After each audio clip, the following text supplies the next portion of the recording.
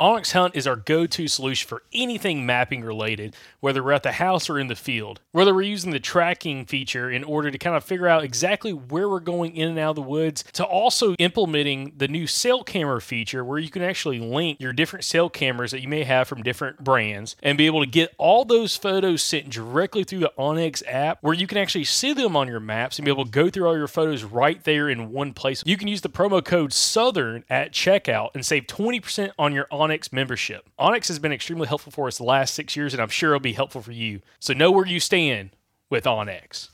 The Defender ST is a brand new micro red dot from Vortex Optics. You need to check it out for this turkey season. I just got my hands on one of these bad boys. It's a 3 MOA dot, super low profile red dot sight that weighs just 1.5 ounces with the battery. I started running a red dot on my turkey gun a couple years ago. It really helps with sight picture. It helps me stay focused on the target and see exactly what I'm aiming at. So, my shotgun bead's not covering up the whole bird. And it also makes it easier when I'm taking other people who are maybe less familiar with the shotgun. Anyone can pick up a red dot and immediately know exactly how to use it. And I especially like this one because it has a battery runtime of 25,000 hours. This is an ultra durable red dot sight with an anodized aluminum body that protects it against anything that you can throw at it in the turkey woods. And I'm highly abusive to my gear in the turkey woods, so I'm excited to have a beefed up, really tough red dot sight like this on my shotgun. Y'all can go check them out at vortexoptics.com. And hey, if you want to order this or any other Vortex product and get a discount, go to midwayusa.com and use the promo code SOUTHERN for a discount on your order. Again, that's promo code SOUTHERN for a discount on any Vortex product from midwayusa.com. Survivor 46 is here, and so is On Fire, the only official Survivor podcast, and we have a twist this season. The winner of Survivor 45, Dee Valladares, will be joining us every week. We're going behind the scenes of the biggest moments, the how and the why things happen, and the strategy and analysis you can only get from someone like me, a Survivor winner. Listen to On Fire, the official Survivor podcast, wherever you get your podcasts. With threats to our nation waiting around every corner, adaptability is more important than ever. When conditions change without notice, quick strategic thinking is crucial. And with obstacles consistently impending, determination is essential in overcoming them. It's this willingness, decisiveness, and resilience that sets Marines apart. With our fighting spirit, we don't just fight battles, we win them. Marines are the constant our nation counts on to fight the unknown. And through adaptable problem solving, we do just that. Learn more at marines.com.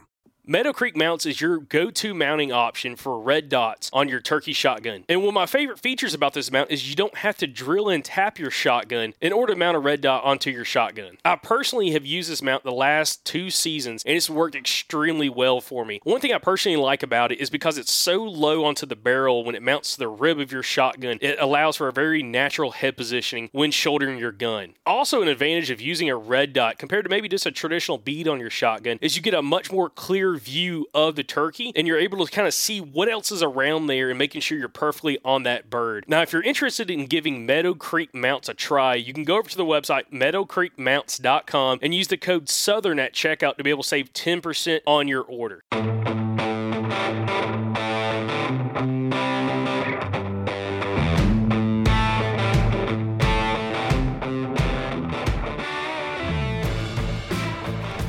All right, day 2 at the NWTF convention, and I think this is the 3rd time we've had Mr. Cuz Strickland on the podcast, and somehow I've managed to not be on the other 2. Something was going on. Yeah, it's the first time. Cuz, thank you, man, for taking time out of your day to come talk to us again, and I'm glad I could make this one. Yeah, well, thanks for asking. My granddaughter, when she was 11 or 12, she came to me one day, she said, "Pop, if you're not going to be on Instagram, you're not relevant."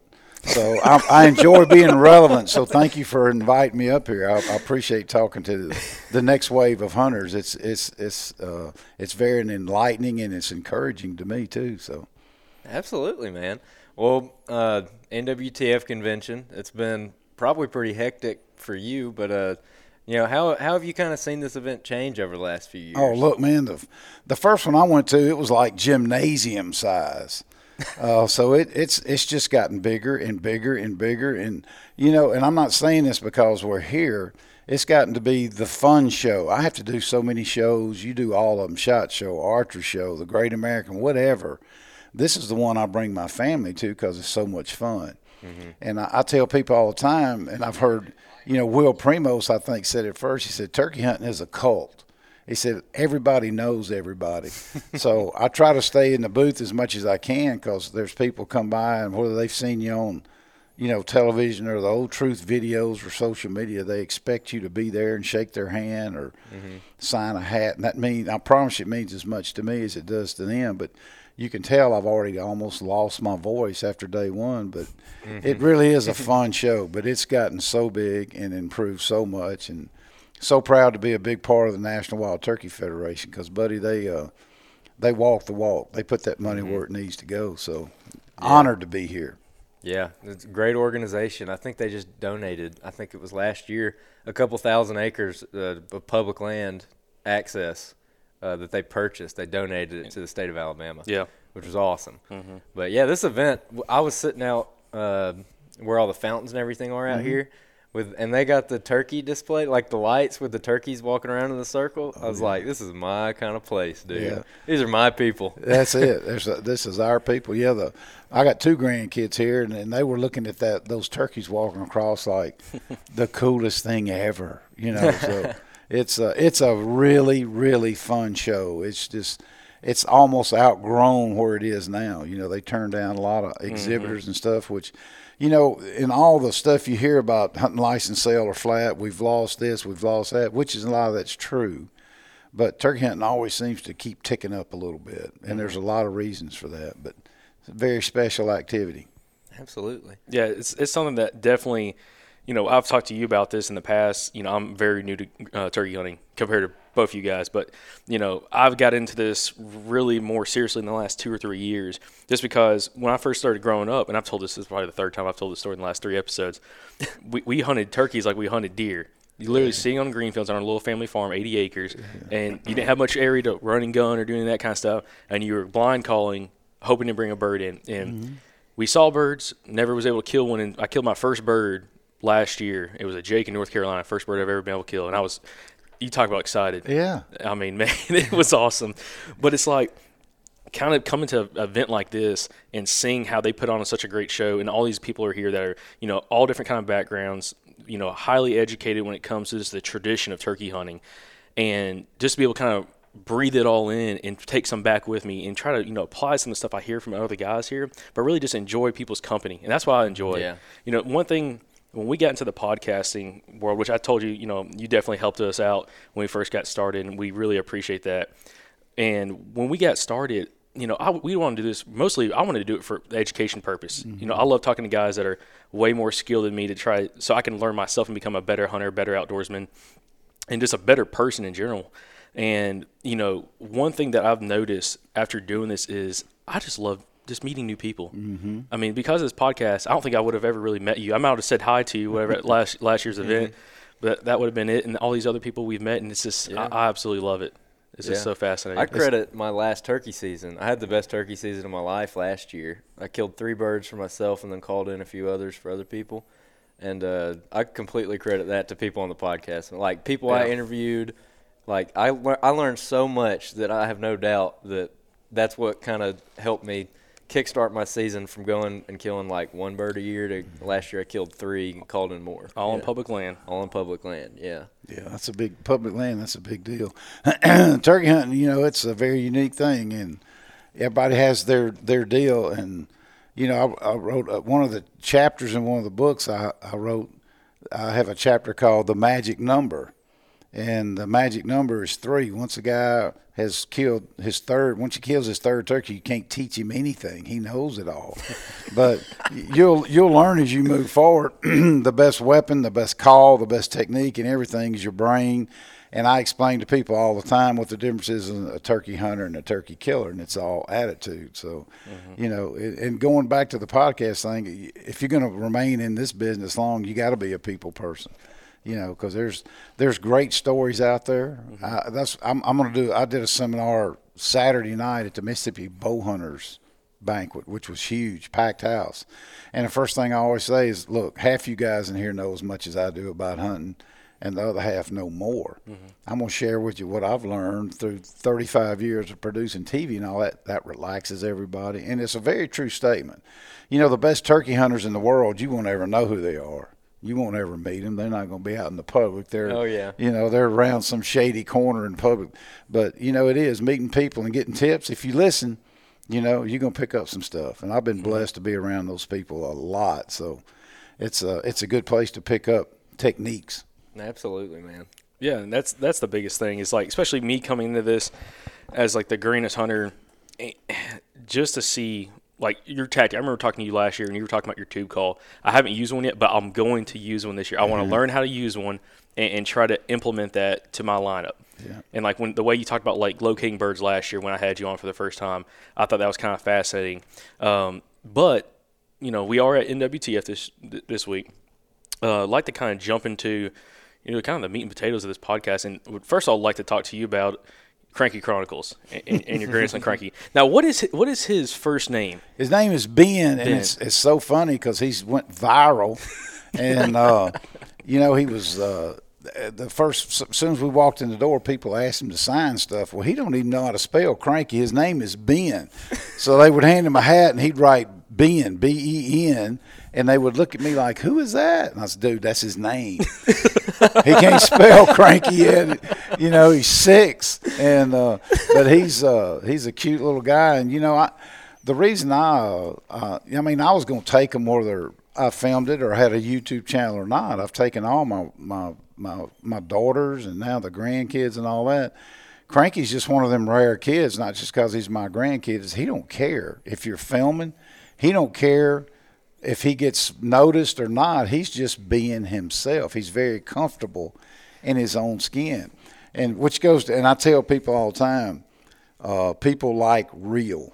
Mm-hmm. You know, they just like real. And I call it guerrilla video because I'm not shooting any recreates or any heroes or interviews or stuff like that. We're just kind of grabbing what we can, which is a big task when you got a 5 or 6 year old. But Cranky's kind of captured everybody's heart, man. They're rooting for him so hard with this turkey thing. It's that's all I've talked about since I got here. I mean, I did a hunt last year in Nebraska. We took the governor of Mississippi, the great Phil Bryant. We took Becky Humphreys, the new CEO of NWTF, and we had Governor Ricketts from Nebraska. I called it the Turkey Summit. And anyway, we got our governor there. He flew up on a plane with us, and Becky's there, and then the governor of Nebraska rolls in. He's got like 3 or 4 blacked out Suburbans with him. He's got like 4 security guys. And he jumps out of the thing, and I'm waiting there to greet him. I got some Mossy oaken on. He sticks his hand out. He said, "Did Cranky get the turkey?" That's the first thing. I was in shock. He said, "Man, I love that stuff." So Cranky's real popular right now. Well, I think one reason why is because, first off, he's better on camera than most grown men. 100%. Yeah. He shows real. his emotion, man. Yeah. He was sitting there. I remember seeing one where he's like kind of pouting. I think y'all spooked a bird or something. You were like, "Are you mad at him?" And he was like, "Mm-hmm." But that's like the biggest thing. Is like I love enjoying watching any kind of footage when someone's comfortable on camera. Because when you can tell someone's on camera and they're not comfortable, it makes me feel uncomfortable, and I just don't enjoy it. Yeah. And like watching him and his emotions, like you said, and like how much he's from the highs to lows of hunting.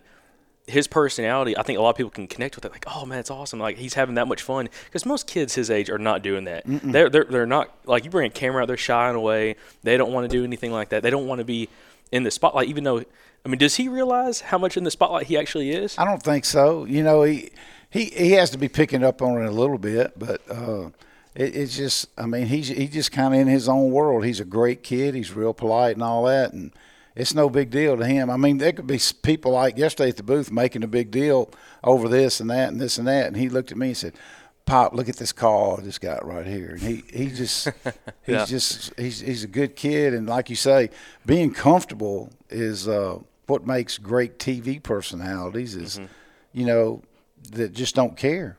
You got to be yourself. If you worry about what other people think, you're going to always be terrible on camera. Yeah, if you think of who could be watching you through the camera, even though it's not live stream for the most part, unless you're doing that, that's when you stress out. And I've seen so many people that I thought would be great on camera. Like, just friends of mine that I'd film while we were doing hunts.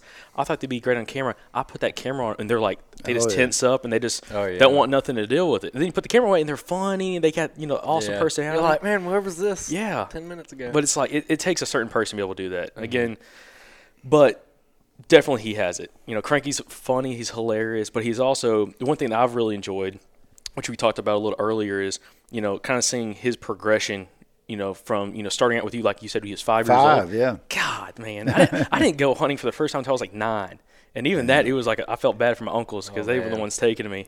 I got pictures of me shooting a little recurve bow when it was, like, right before I turned 3 years old. I was like, because I never really knew, like, how young I was when I got into it. But I found those pictures. I was like, that's pretty cool. Well, Cranky's older brother, Matt, and their cousin, my other grandson, Walker, it came real easy to them. They both killed turkeys when they were 5. Mm-hmm. They both killed deer with crossbows when they were 5. Oh, man. And I didn't let Cranky hunt when he was 5. For deer, he was just too little. Yeah. And he was a little apprehensive about that, even that 223. And the worst thing you can do is give him too much responsibility or too much pressure. You want it to be fun. But you could tell, like last year, I was watching him, and he'd be around his brother, Matt, and his cousin, Walker, and we'd all be, like, outside doing something, talking about hunting, and Cranky would just kind of drift away. Mm-hmm. And I just wanted to cry because I knew he wasn't in on that conversation because he had nothing to talk about. Mm-hmm. So my whole life's mission this fall was to get him a deer, which he did. Boom, he got one the first week, Mm-hmm. And didn't he kill a pretty good buck? Oh, he did. He killed he killed a doe, which was epic. He made a great shot, and then he kind of came out of his shell. He had a hunting story. And then we were checking trail cameras. My farm's not gigantic by any stretch, and I was like, "Whoo, there's a nice deer." And Cranky's looking at that deer, and I said, "Cranky, you want to hunt him?" He said, "Yeah, let's name him Craig." I'm like, Where did that come from? Craig. Like, no, he just looks like a Craig. So, he was able to. And here's the deal: that hunt right there was divine intervention. I got an area over there, and it's a kind of a V-shaped food plot. It's a big open lane here and here. The shooting house is back here, and there's a feeder down there about 200 yards on the end of those trees. And I had pictures of him there. So I took Cranky over there, and I was like, we'll get an encounter. I just want him to see the deer because I figured he'd come out. Mm-hmm. Well, lo and behold, Craig comes out 18 steps from the shooting house. I've been there 12 years, never seen a deer come out there. And anyway, Cranky's asleep. And so I got to wake him up, and this big 13 point is right there with a big old mature doe. I mean, it was the most intense 7 or 8 minutes I can ever recall. But, Cranky, when I got him up and got him stood up, there's a little deer activity over here, and the buck swung his head that way, and that was my opening. And I got Cranky up, and the big doe and the buck right there, and I looked, and he had his scope, which was cranked up, on the doe, and I said, oh, wait. So I moved the gun, and man, he shot that big old buck, and thing ran 50 yards, and we found him. But after that, he immediately started talking about turkey hunting. I mean, he killed the big buck, and it wasn't that big of a deal. We went hunting 7 or 8 times, but the turkey thing imprinted on him because we kept going back and back and back. And this turkey's like, 10 minutes from my house in a terrible place, an awful swamp. And he's got 2 running mates with him. He's just one of them turkeys that if you call to him, he'll answer you, and he'll get to about 100 yards, and he stops. I've encountered that a million times. And I tell Cranky, hey, look, let's go somewhere else. Let's go to Toxie's farm. Nope. I want to go hunt the devil. He called him the devil turkey. Yep. And we went after, and I got a pop-up blind because at this point when we're hunting, Cranky's 5. He's little. I got a shooting pod to put his shotgun in and all that. So I got my hands full. I can't just crawl, get up and move. It is what it is. And we went back. We had literally probably 50 or 60 hours on this turkey. It was unbelievable.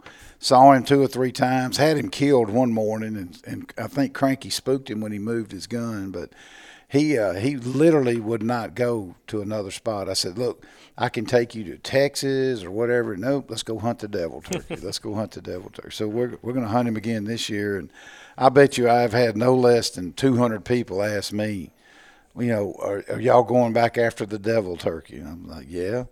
There's, I mean, you don't know if it's the same turkey, but there's 3 turkeys in that same spot. Mm-hmm. So I'm assuming one of them will be him. Yeah. But I think there's more people looking forward to that than there are keeping up with the wall and Trump. I mean, they are just wearing me out about, man, y'all got to get that turkey. So the pressure's kind of immense on me. So now, when it comes to that, what do you think got Cranky so, addicted to turkey hunting?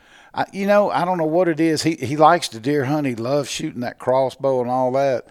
But, turkey hunting can be real addictive. The other ones are like that, too. They love the calling aspect and the, moving that blind. And they like to be active and stuff like that. Now, he didn't like the sitting in the blind.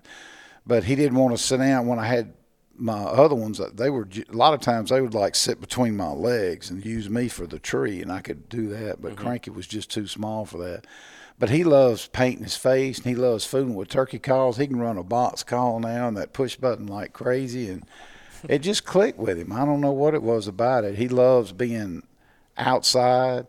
He don't like being cold a lot, so I think springtime's got a lot to do with it. And he's been raised around that lingo, and it's kind of his comfort zone. Yeah. So I think he just enjoys it.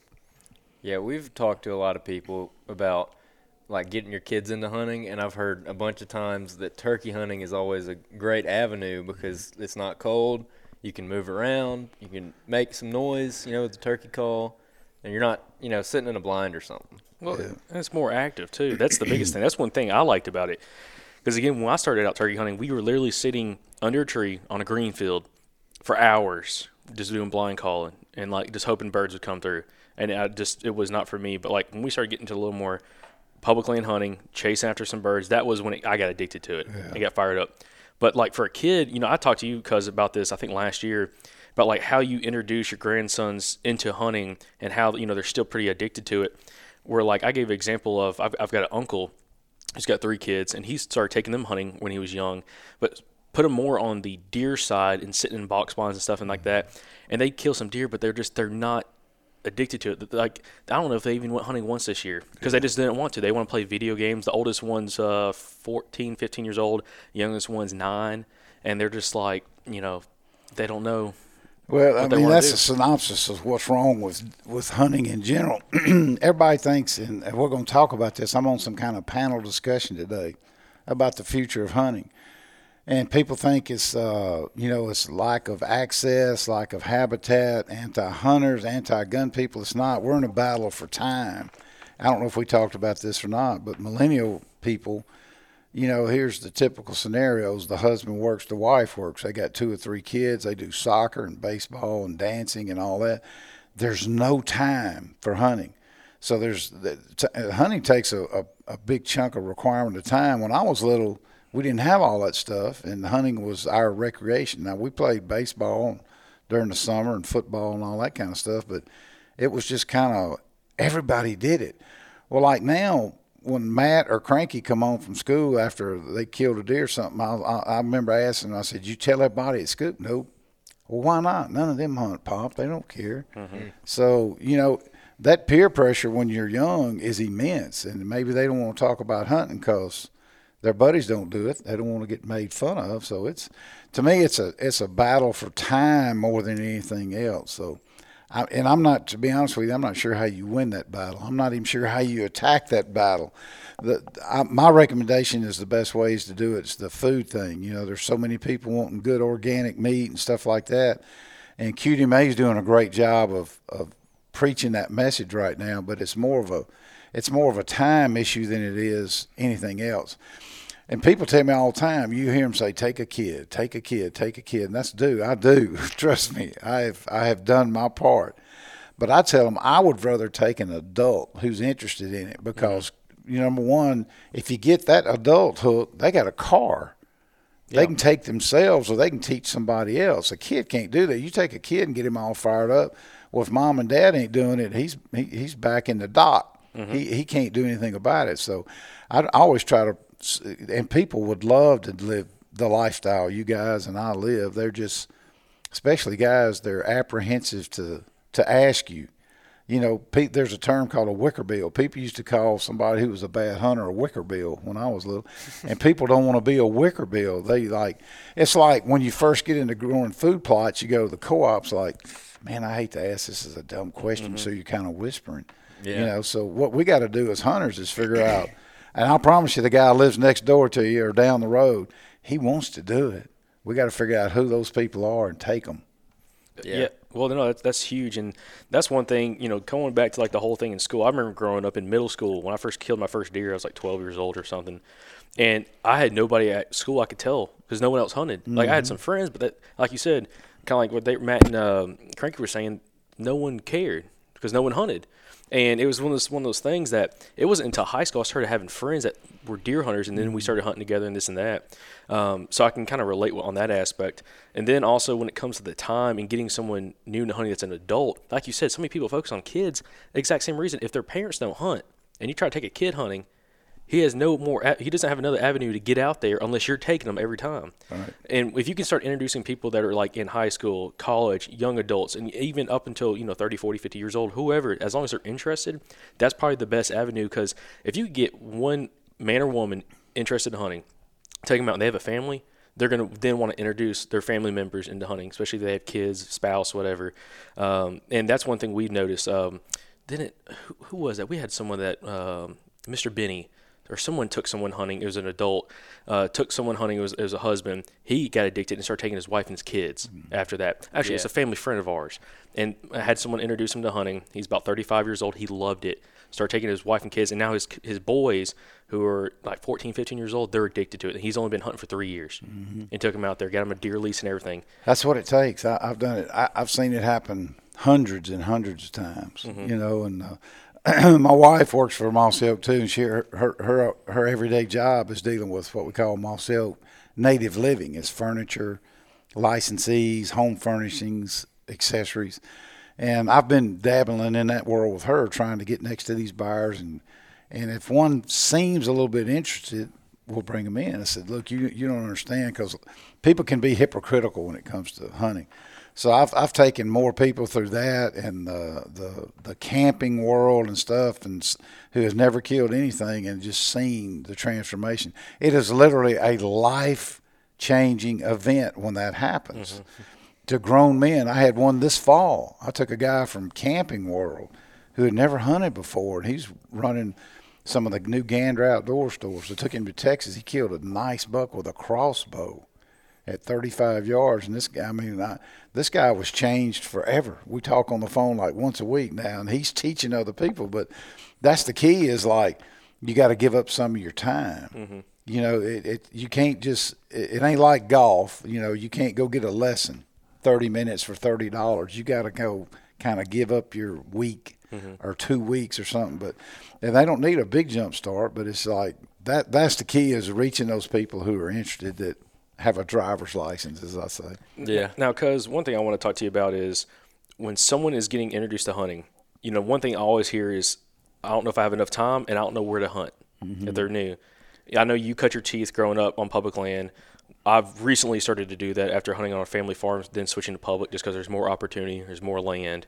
What would you tell somebody if, say, they're listening to the podcast and maybe they're not a big hunter, maybe they just love fishing, they love hiking, they love camping, but they don't know where to hunt and what to do. What advice would you give to somebody like that? Well, there's always going to be people who will throw up an excuse because deep down they don't have the fire. I never would let anything like that get in my way. But if somebody says, I don't have a place, I tell them, you can go to the QDMA website, and they've got tutorials there on how to get into hunting. But I always tell them, look, find somebody that hunts, and just ask them. You got a place, where's the closest public land?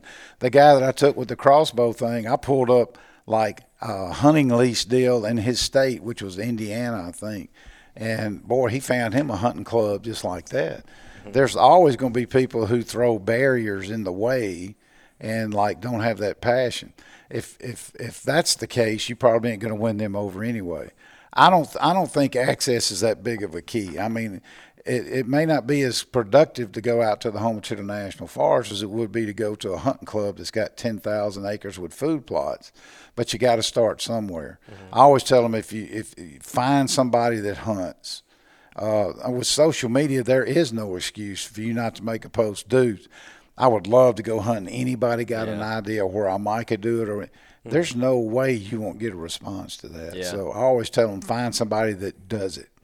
Yeah. I mean, even recently on all these turkey hunting pages that I know that all three of us are a part of, I see people asking that kind of stuff all the time. Like, anybody got a club they would take me to or something like that.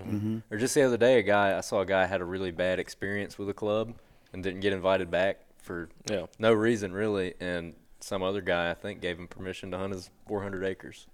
Like, good people in those groups. Like, That's tremendous resource. The good part about social media. Some people complain about it, but it's really that's a positive part of it, you know. And there's a lot of good people on there, and there's a lot of people willing to help. And you know, people my age are kind of in the twilight of their hunting career, if you want to call it that. I'm always looking for those kind of comments and stuff like that, and hooking people up together with that kind of stuff. So social media is really good for that. Well, Cuz, I'd like to kind of jump into a little bit about your background with Mossy Oak. You know, everybody's always fascinated with Mossy Oak. If you're from the Southeast, that is like the company, and everybody's just kind of interested in your background. How'd you get into filming? And I know we talked about this before, but we got a lot of new listeners that would probably love to hear this story. How'd you get into filming? How'd you get into Mossy Oak, and kind of like your relationship with Toxie and everyone else? Yeah, I'll try to give you the quick version. I grew up in Natchez. My dad was a lifelong military guy, and when he retired, he was a big fisherman, didn't hunt much at all. But when he retired from the military, he started. He was the sports editor for our local newspaper, and he also did a fishing column on Sunday, and it had a little hunting in it, roving around outdoors. And so I was always outside, big time. And anyway. Later on in his life, I took that column over and started writing the outdoors column, and it got picked up, syndicated for a few more. But I was working in a sporting goods store when Will Primos was trying to do the first Truth video. He'd already done a cassette, he did an audio cassette of a live turkey hunt, which was back then the most impressive thing I had ever heard in my life. He had an really good audio sound engineer go in the woods with him, and he recorded everything about that turkey hunt, from the first red bird to the owl hooting to the calling, boom, flopping in the leaves. And I ran that cassette over and over and over. Well, I was buying turkey calls from Will Primos, and we were videoing with a camera my best buddy bought at Sears. And I was getting these turkey kills on thing, and I would send them to Will because I said, man, look, we call this one up with a true double. So one day, Will, and I'm buying calls from him. He shows up with his camera that's like big as this table. He bought it at a TV studio, and he's like, you think you could film with this thing? I said, I don't even know if I can turn this thing on. But then it was a giant camera with an umbilical cord that plugged to a recording deck that had a 3/4-inch tape. Anyway, I figured out how to record with it, which took forever. Camouflage this thing up, wore the recorder on a backpack. Had the camera on a shotgun sling. The camera here and the tripod was wooden legs with a solid lead head, which had fluid in it. That's where the term fluid head. Just the camera and the tripod weighed 88 pounds. Oh, my God. So I'd put this thing on my back and then put that around my neck, and I filmed some turkey hunts with it. And actually, the first spring I filmed, I don't know, 2 or 3. Well, the next year I was actually working for him. I filmed, I think it was 15 or 16 hunts. And back then, even if it wasn't that great of a video, it was epic because nobody was doing it. Gene and Barry Winslow had a video out called Bow Hunting October Whitetails, but nobody had one out on turkey hunting, so it was an epic deal. And I didn't think that much about it. I was turkey hunting before I met Will, and I was just trying to figure out how to hide everything. That was my deal, is trying to keep these cameras hidden. And so it was a lot of work. But anyway, that got to be too much. Will's company was in Jackson. I lived in Natchez. I had 2 little girls. And anyway, and he kind of wanted me to move up there. Well, one of the trade shows I went to, it was the first show Toxie was at. Toxie Incorporated in I think it was November of 86. And he had a booth about 10 foot big at the SHOT Show that year. And my wife saw him. She said, hey, there's a couple of guys over here that's got a camouflage pattern from Mississippi. And I went over there, and I'm telling you, from 100 feet, I saw that bottom man wrapped around this old column. He was like in the dungeon somewhere. He wasn't on a good show floor. I was like, that's the best turkey hunting pattern I ever seen. So went over and met Toxie, and, I was back at the sporting goods store doing stuff for Will, kind of part-time. And I just went nuts with this camo pattern. I was sending pictures of it to my dealer buddies. I had a lot of friends in the business, and Toxie called me one day. He said, hey, you're selling more than I am. Yeah, so I went to work for him.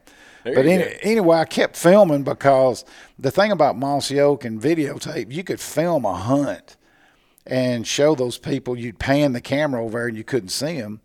You didn't really have to talk about anything. Just look how good it looks. Yeah. So it was just a tool for us to show other people, dealers, outdoor riders, and the filming thing just kept going. I enjoyed it because I would take outdoor riders. I would take the buyer from somewhere trying to get it, but it kind of gave me a reason to be there without acting like I'm some kind of big-time hunting guide. Mm-hmm. I say, look, you mind if I go along? I'm going to film your hunt. And then they'd say, okay, you call. It takes the pressure off for everybody. The video thing back then was huge because it helped us launch the business. But it was kind of accident. That's how I got started with Toxie. I was trying to sell Mossy Oak, and kind of filmed the stuff on the side. And one day he came in there and he said, he's like, we need to have a television show, and you're the guy. Since I'd been filming with a camera from Sears and Roebuck, and then went to a TV camera, he said, you're the guy. So I figured out, kind of how to do it. Mississippi State, thank goodness, had a really good broadcast school. And I went over there and met the dean, and I was looking at they had a good school. And I was like, you think any of them people hunt? And he said, that big boy right there hunts. His name was Stephen Davis, and I hired him on the spot to come edit. And we bought our own edit suite because Toxie made the comment, and I'd kind of brought it up. I said, we need to be able to edit and control it here because hunting's a sensitive subject. We need to be able to. So we edited our first show, and we aired on TNN. I think it was in 1994. And back then, you got to understand how big that was because TNN, all they had was rodeo, NASCAR, hunting and fishing, country music videos. There wasn't many shows. So our show would air on Sunday nights at 7 o'clock. And Tuesdays, I'd get true Nielsen ratings, which were enormous. People would fall over and faint if they saw those ratings today. But we were actually sharing our stuff with millions and millions of people. There wasn't any competition. Wow. Sunday nights at 7 o'clock, we'd have 2.3 million viewers or 3.1 or 1.8. And it was so funny. Toxie, it was very expensive. Now, don't get me wrong. Toxie was not scared to roll the dice. We had a giant year. He'd take that money and put it right back into marketing because that airtime was hundreds of thousands. And he'll tell you right now, the year that we aired on TNN, and Browning took us on as their number one camo pattern, he says that's what puts the second story on the office building. That's when we became nationwide. But truly, television back then, television was the catalyst that took Mossy Oak from this little bitty company in Northeast Mississippi to boom, nationwide brand all of a sudden. Wow. So it was quite a.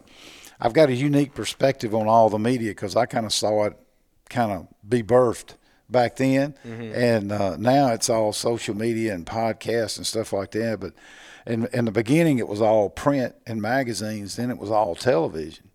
And now it's all what you guys are doing. Well, I was going to say, since you've seen the transition through all that, what is the avenue you see for outdoor media? I mean, do you see television still being a big player in that? Or? Well, that depends on how old you are. Mm-hmm. If guy, I will guarantee you, looking at you guys, neither one of you are probably hooked to the cable. My youngest daughter's 35 years old now, and they don't have any kind of stuff. They do Netflix and devices, and that's it. Yeah. And if you want to reach somebody that's not gray-headed like me, you better be streaming your media somewhere else. That's why we just launched the Mossy Oak Go app.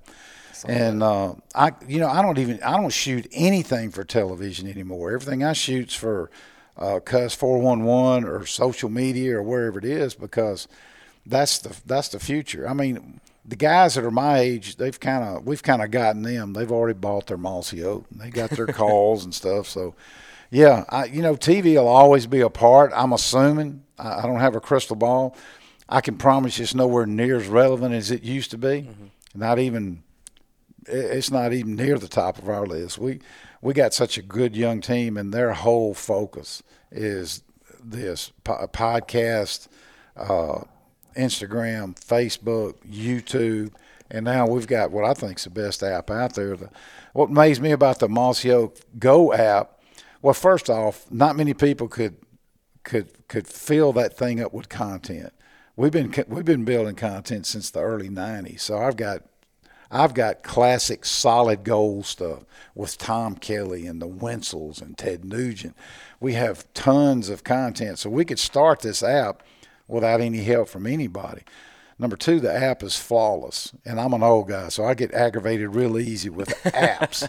This one works flawlessly, and now it's done so well, we're getting all these other people on board, and they can get on their phone, and if they hear me talking about the coolest episode of TV ever made, they can go look at it for free.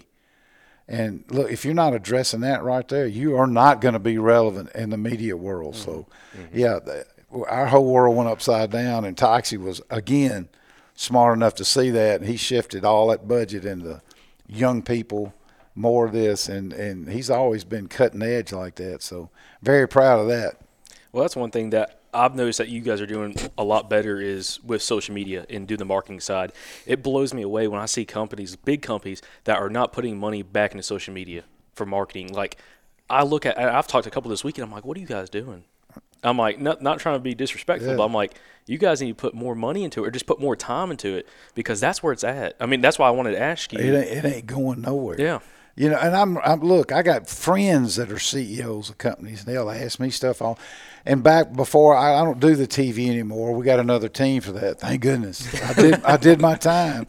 But as recently as 4, 5, 6 years ago, you'd be at a potential sponsor. We had to have them for our TV show, and you'd be telling them, here's when Hunting the Country is going to air, and this and that. And they say, oh, that's fine. What can you do for me on social media? Because we were starting ours, and they didn't have a plan for it. And you're right. I mean, if you ain't got a plan for that, mm-hmm. you are absolutely going to get left behind. Mm-hmm. So, and it's not, it ain't that difficult. I'm doing it, and I mean, I'm one of the old guys, but it's truly where I get 99% of my information. I love podcasts, mm-hmm. and I love Instagram. And it's different strokes for different folks. People my age seem to like Facebook. And I've learned I can post on Facebook for older people. You got to do it after 5:30 or 6. I think everybody on Facebook works, so they don't look at it during the day. Hey, it's just my take. Instagram, you can throw up stuff. I do a little bit of Twitter. Don't stay there much because it gets real political. Mm-hmm. Sometimes Twitter can be a dark spot. But I do LinkedIn. I do all that stuff because I still love sharing information and being relevant in the industry and educating people, and it brings us a lot of business. I mean, that's why we're sitting here with StarCraft RVs on 2 different floors at the NWTF.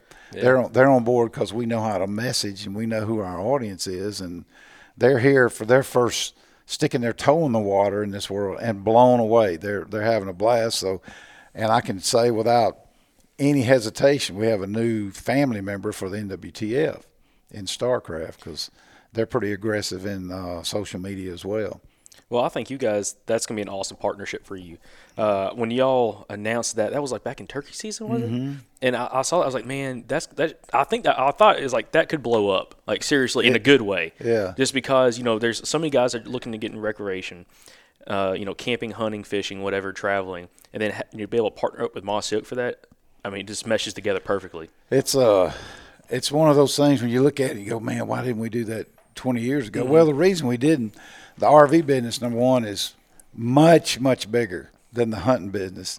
Number two, it's never had a down year. It steadily grows, 8%, 10%. So they don't need to market a lot. Their biggest job is keeping up with sales. They can't manufacture enough. Well, they've kind of evened off right now, but I can promise you I've been deeply involved with this project for 2 years now, and their customer and our customer is the same person. And the key was, how do we decorate that and to not make it over the top? And Buddy, they got the best engineers, the best decorators, the best artists, and they did it so tastefully. And the only unknown going in was how would the general public react to it. Well, apparently they loved it. They went from one floor plan to 2 to 7. Now there's 20 different floor plans in Mossy Oak. And the reason they brought their product development guy, and he's interviewing one person. They're going to try to build the ultimate campers edition for hunters. So that's pretty interesting. So it's new business. All that became a part of, but because of social media, they understand we're reaching those people. And, the camping thing's real interesting because there's a lot of people, and I've been to like 10 of the biggest dealers in the nation, which was part of my deal for StarCraft.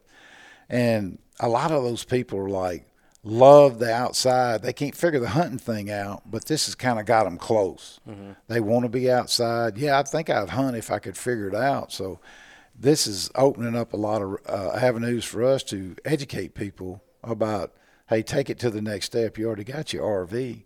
Let's learn how to hunt. So it's a perfect match. Yeah, no, that's fantastic. And again, like you said, you hopefully be able to introduce even more people through that avenue, because you could have a family or someone roll up at, on the StarCraft dealerships, and they're there and they're like, oh, what's the Mossy Oak thing? Yeah. Start asking questions, and they start doing some research and everything else, and it's just, a roller coaster from there. So that's awesome. It's cool to see like non-hunting companies dabble in hunting stuff. Like Garmin comes to mind too. I've always thought that it was cool that Garmin is like an international corporation. Like they sell stuff worldwide. They're hugely, like, they're well known, but they make stuff for hunters too. Like, and that's kind of, you see a lot of companies like backing away from stuff like that. And when companies step forward to kind of partake in our lifestyle, I think that's awesome. Yeah, it's a new world we live in, and sometimes you have to be real careful. So that, when you see somebody like StarCraft jump in, it's like, hey, they get it. They know where their customers are, and at some point you just got to say what you need to say and move on. So I personally never apologize for the type of customers we have, the type of people that buy camouflage and hunting license and whatever it is. It's like they're the greatest people in the world. I know that. I've been dealing with it for 40 years. And I don't let a few, if you just listen to the mainstream media, you'll get depressed really quick. But I can promise you, they are not the mainstream messages. So I'm very proud of the people that hunt and fish and basically carry this country on their shoulders every day through hard work. So when somebody like StarCraft realizes that, buddy, I'm going to do everything I can to help expose their brand, because they get it too. I introduced Jason Poole last night, let him talk a little bit, and the first thing he said out of his mouth was, it's God's will that we're here in front of you people. We had no idea. And I was like, dude, he gets it. So proud to hang out with folks like that. And that's what we need in this industry is, people that are open-minded, that's willing to do stuff that's outside the box and outside their norm. Because if you keep staying in your box, and like some of these big companies that want to stay in their box, they don't want to reach out and try different things, that's going to hurt. Yeah. I mean, it really is. And like Mossy Oak's a great example of, like, you guys are branching out and doing a bunch of different things, which is fantastic. And that's the thing. You just have to be adaptable to what people want, what people are looking for, and what people are needing. And that's huge. So for a company to be able to do that, especially as big as Mossy Oak is, that's fantastic. Yeah. Well, I've kind of, back when all the social media stuff started, I was like the typical old guy, frown up and all that. And I was trying to teach some of the new people coming on how I did PR and how I dealt with writers and stuff like that. And I would get aggravated about they're not as good with a personal phone call. They're not doing this. And I was kind of venting to Toxie one day, and he said, "Look, you gotta understand." He said, "They don't do business like you did it," but he said they're doing business with people their own age. You need to react and figure out how to get in that loop. And I went, Once again, he was dead right. So I've kind of found a good mix on how to educate and share some of my knowledge different ways with the young wave, because, hey, they're coming whether you want them to or not. And there's not as many of them that hunt and fish. So when I find some that are interested in it, I make sure I do whatever we can as me or Mossy Oak to make that journey easy for them. So a lot of that's going on at StarCraft, a lot in different places, you know, and and that's one thing about Toxie, buddy. He will spend the money in conservation. Like I said, he had a great year. He'll dump it right back in there. So I feel like we're the official camouflage of conservation. I promise you, we work to do that. We walk the walk as well as talk the talk. You don't get to be the official camo of the NWTF without helping them raise money. Yeah. It ain't because you're a good old boy, I promise. So we're doing all we can for conservation and trying to keep our messages where young people can find them. So we're committed to that because, like I said, it ain't going nowhere. Absolutely. Well, I was going to say one other thing. Cuz, what does this year look like for you guys? You know, what do you have going on, especially this spring? You and old Cranky. Oh, yeah. And if y'all have any other projects or anything going on this spring. On a quick note, my spring is almost hopefully a carbon copy as last year, except Cranky killing one. I leave for Florida February the 27th.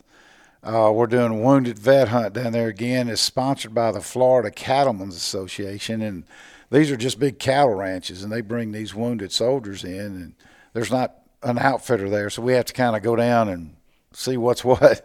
And I always take a bunch of hats and free stuff for the cowboys because I'm like, they know where the turkeys are because I ain't got time to go find. So they'll go show me where good places are to hunt. I think they roost there. So my first 10 days will be in Florida with wounded warriors. Not wounded warriors, but wounded vets, which is – that's the coolest thing you can ever do. And all we do is try to guide for them, cook for them, whatever they need. And I love doing that. But as soon as I get back from that, the youth season opens in Mississippi. So that's all Cranky.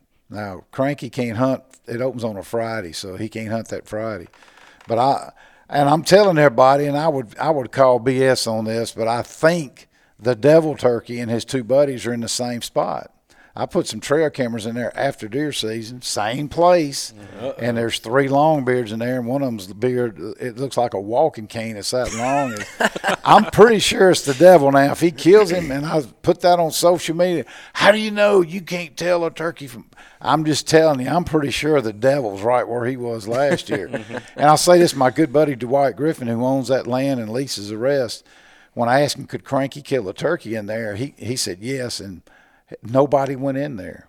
He had 3 or 4 members, and he's like, it's shut down till Cranky kills the devil. Nobody turkey hunted there. Same thing this year. He's shutting it down till Cranky gets a shot at the turkey. But Mossy Oak's got a lot going on. You know, we're moving forward with the Mossy Oak Go apps going crazy, so we're producing content at a feverish rate, you know, with the Mossy Oak Honor and the Obsessed series and the fishing stuff. And all those are short content, social media stuff, you know. And there's still a TV show, the Country Route show, but the short form content is what we're focusing on. A lot going on with the NRA. We made that announcement at SHOT. Mossy Oak's now the official pattern of the National Rifle Association. Can't tell you how big that is. 6.6 million members. I'm a Patriot Life member. We had Colonel Oliver North in our booth making that announcement at the SHOT Show, which was wow.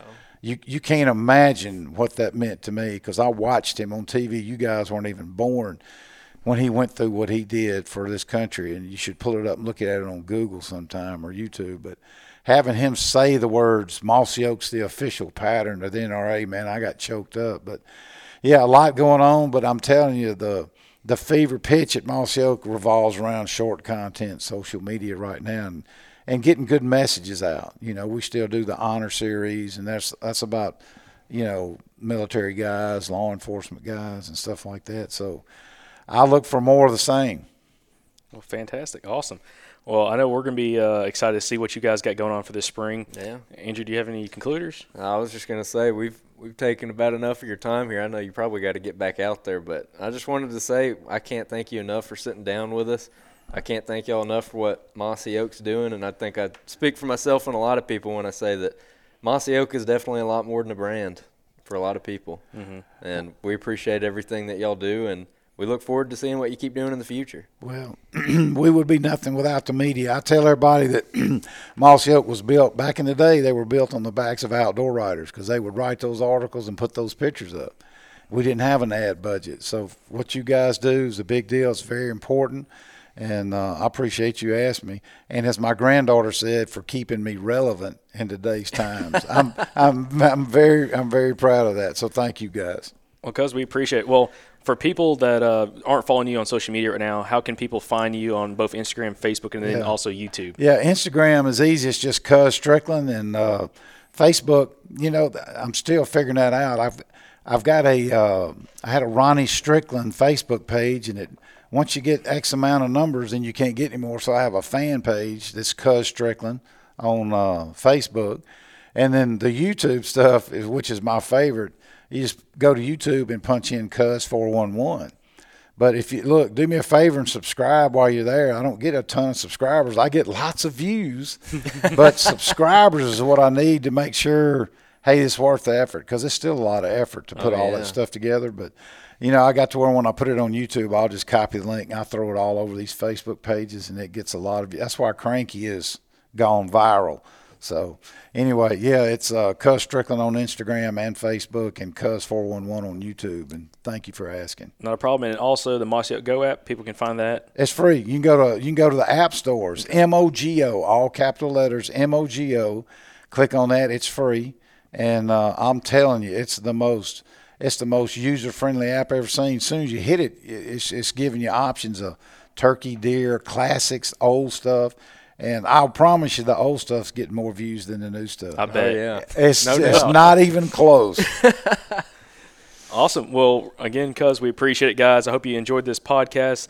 Make sure you subscribe to the podcast, give us a like, and give us a review. And hope you guys have a great day.